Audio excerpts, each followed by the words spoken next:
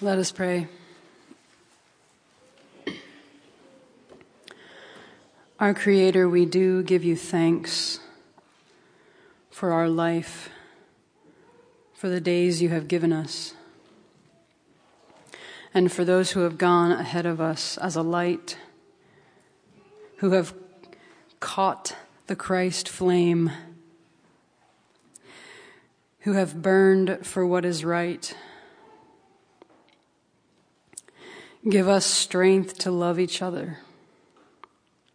Give us strength to love all our neighbors.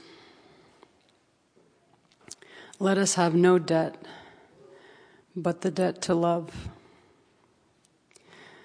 Speak to us this morning by your Spirit. For we ask this in the name of Christ. Amen.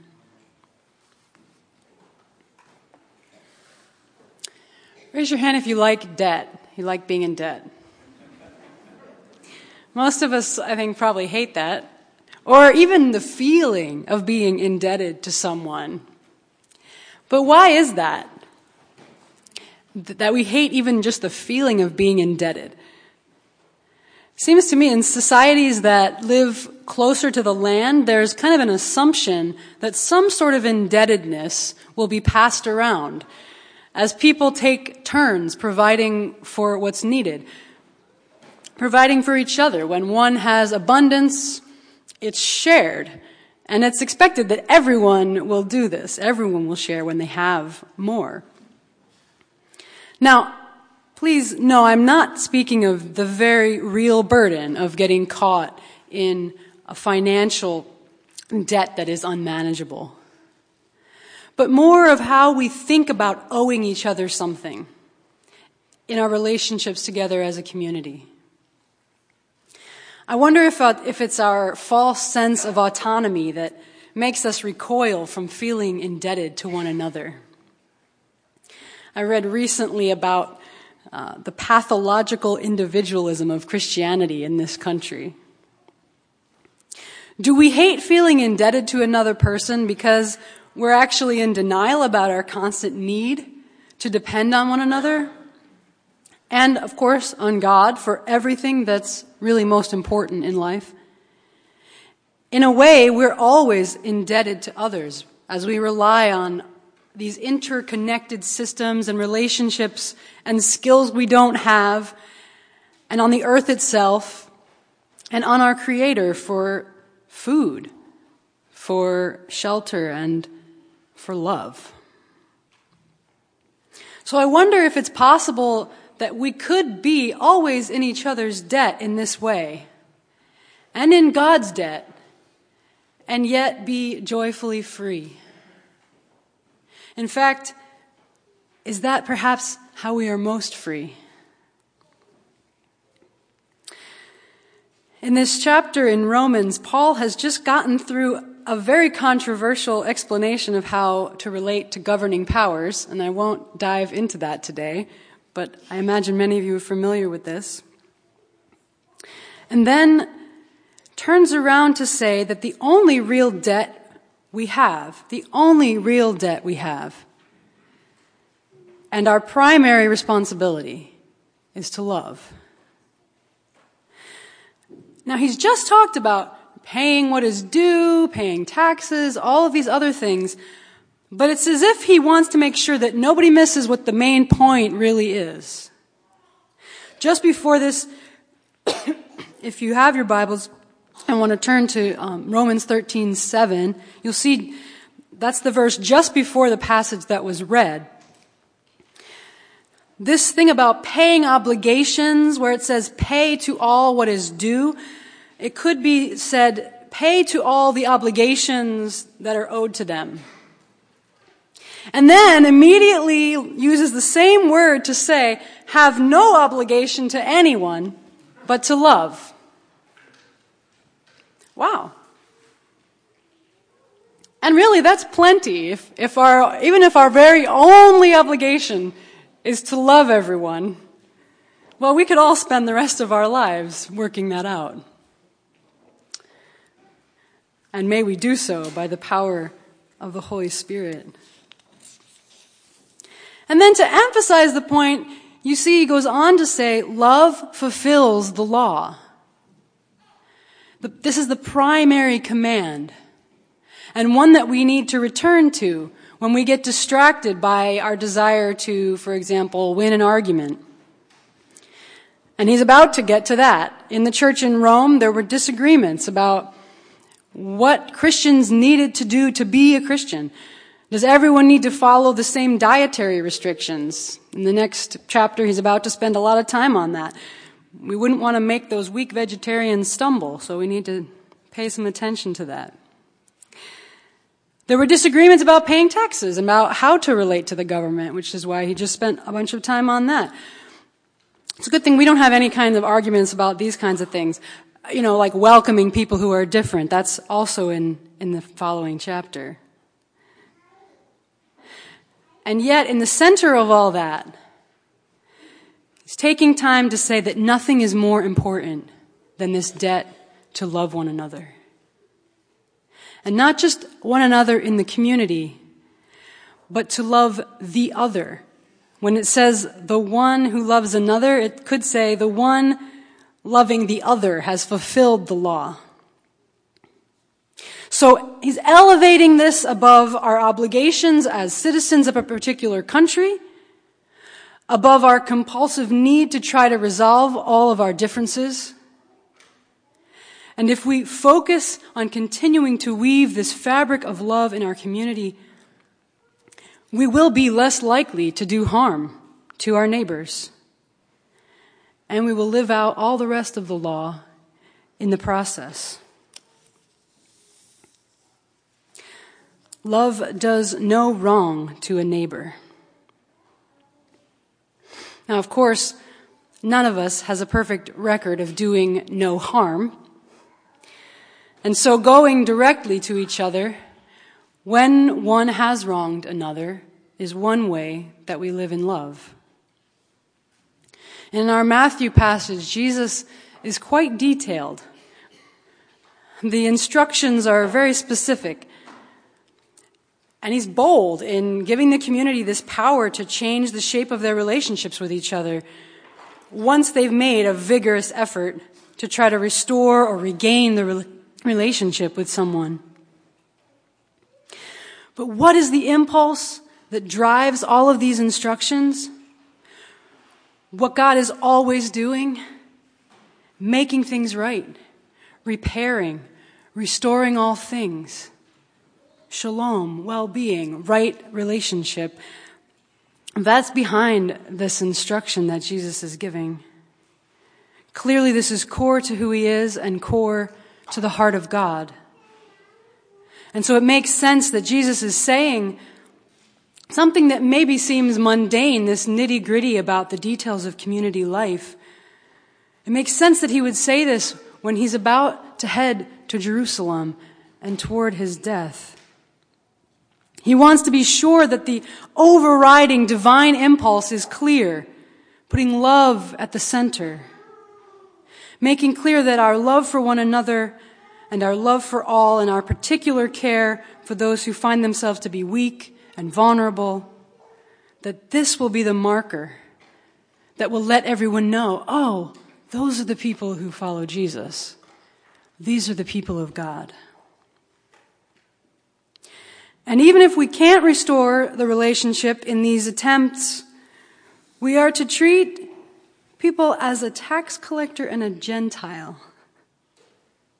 which, as you've probably thought of before, as you've thought of this passage, which seems strange at first, if we're imitating Jesus, what does it mean to treat people as Gentiles and tax collectors? Well, it would mean we'd eat together as a baseline, because Jesus certainly did. And sharing food in this way would certainly be a sign of love. And so even when we've made this strong and sincere effort to win over our sister or brother, and we haven't been able to, there's still not a complete break. And the debt to love remains.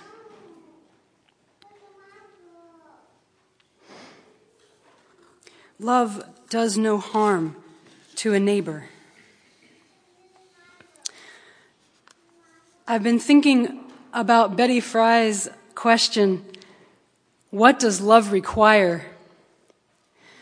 Especially as I think also of, as I believe Todd might have quoted last week, Cornel West saying, if justice is what love looks like in public, if justice is what love looks like in public, then what does it mean to pay this debt of love? Of course, love has to be specific and visible. This past week, this seemed especially poignant as DACA, or Deferred Action for Childhood Arrivals, for folks who have come to this country as children without papers, was repealed. What does it mean to do no harm to our neighbors this week? And I was thinking particularly about a young man named Adrian, who I had a chance to spend some time with in Orlando at the Mennonite Convention this past summer. He's a member of Philadelphia Praise Center, one of two vibrant Indonesian Mennonite congregations in South Philly. And I got to know him a little bit during my time in Franconia Conference. Adrian has become vocal lately about being one of these people who came here as a kid, not having documentation for being here, and someone who would certainly benefit from the DREAM Act. He's been in this country since he was about 10 years old. He's an only child of parents who came because they thought that their son might have a better life here.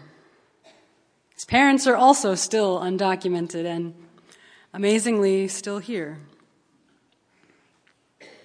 Adrian has now finished at Eastern University, and he works as a legal aid in Chester County.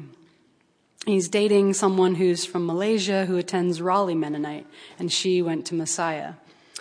And now his paperwork, as of this week, his paperwork will expire in 2019.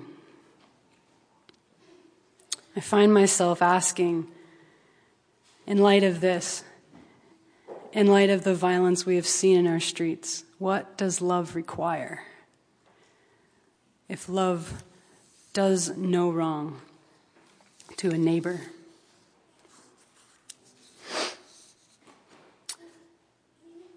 How do we move toward this primary obligation, this one debt that we should always owe? There are some clues in the second part of our Romans text. Now, those of you who really don't like any mixture of metaphors might be a little bit in for a bumpy ride when you first look at this text, but lest we get bogged down in the variety of things that are here, Paul is naming a kairos moment. We don't see it immediately, but when he says, you know what time it is, the Roman church would have noticed that and understood that to mean we are in a time that is filled with potential for divine saving and renewing. That there's a moment before us that God can use for immense good. And so in light of that, he's saying the night is long past. The night is almost over. Not quite over. It's not over yet. The day hasn't come, but it's coming. And so the church is to prepare for this new dawn. Wake up. Rise from sleep. This has resonance with some of the ways that Jesus was speaking. Keep awake. Keep watch.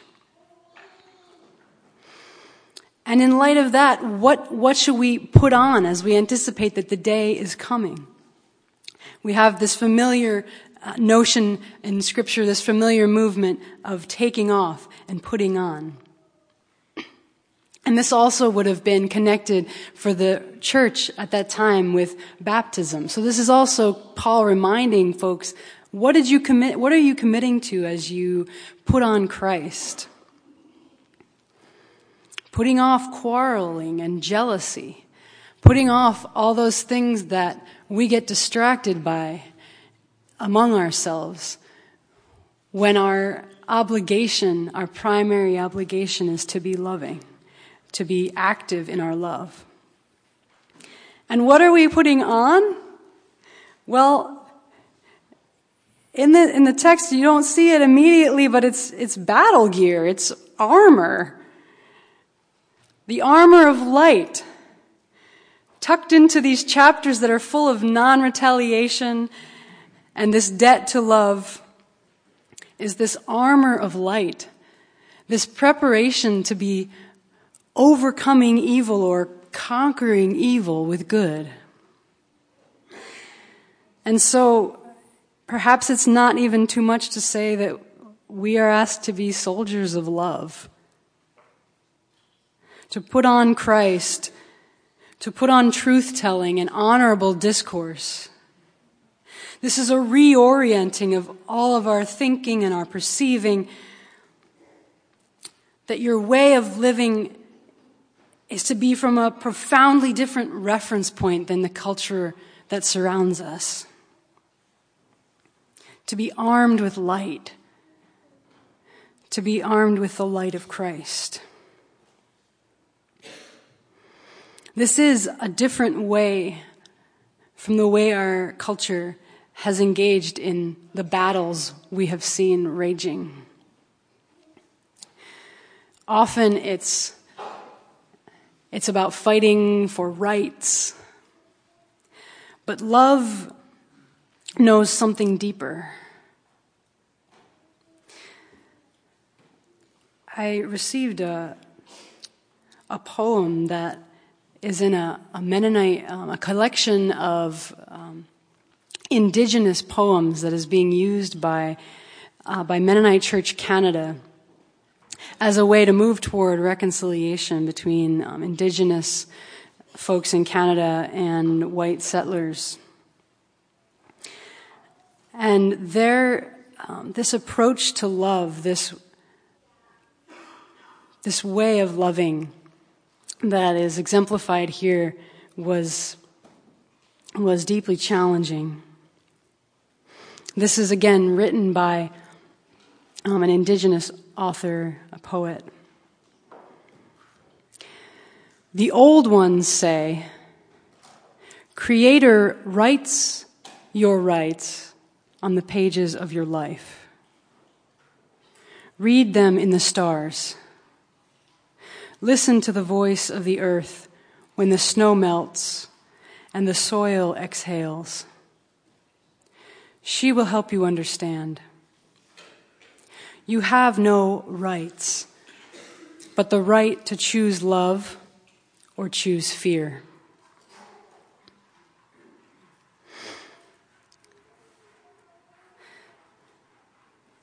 This kind of open-handedness to say, no, not rights. We're not asking for rights, but we're choosing love. This kind of open-handedness from people who have very literally been pushed aside and shoved into a corner for centuries should give us pause in our sincere desire to learn what love requires. To choose love in a context of fear and retaliation. Is it possible to hold these things together, this taking courageous stands for justice, and also to be open-handed? The kind of courage that will be asked of us in the days to come, I'm not even sure. But even if we only have the desire for the kind of courage it takes to continue to pay this debt of love and to be open-handed in our loving, even when it costs us a great deal, to be both courageous in standing for justice and continuing to open our hearts. Even if we can only desire this or desire the desire for it, let us pray for that. Let us pray for the desire for that kind of courage, and let us pray for that courage. Whether it might mean moving into a very difficult forgiveness or letting go of a hurt that we have been holding on to. Whether it means, as Todd said, listening to those closest to the pain.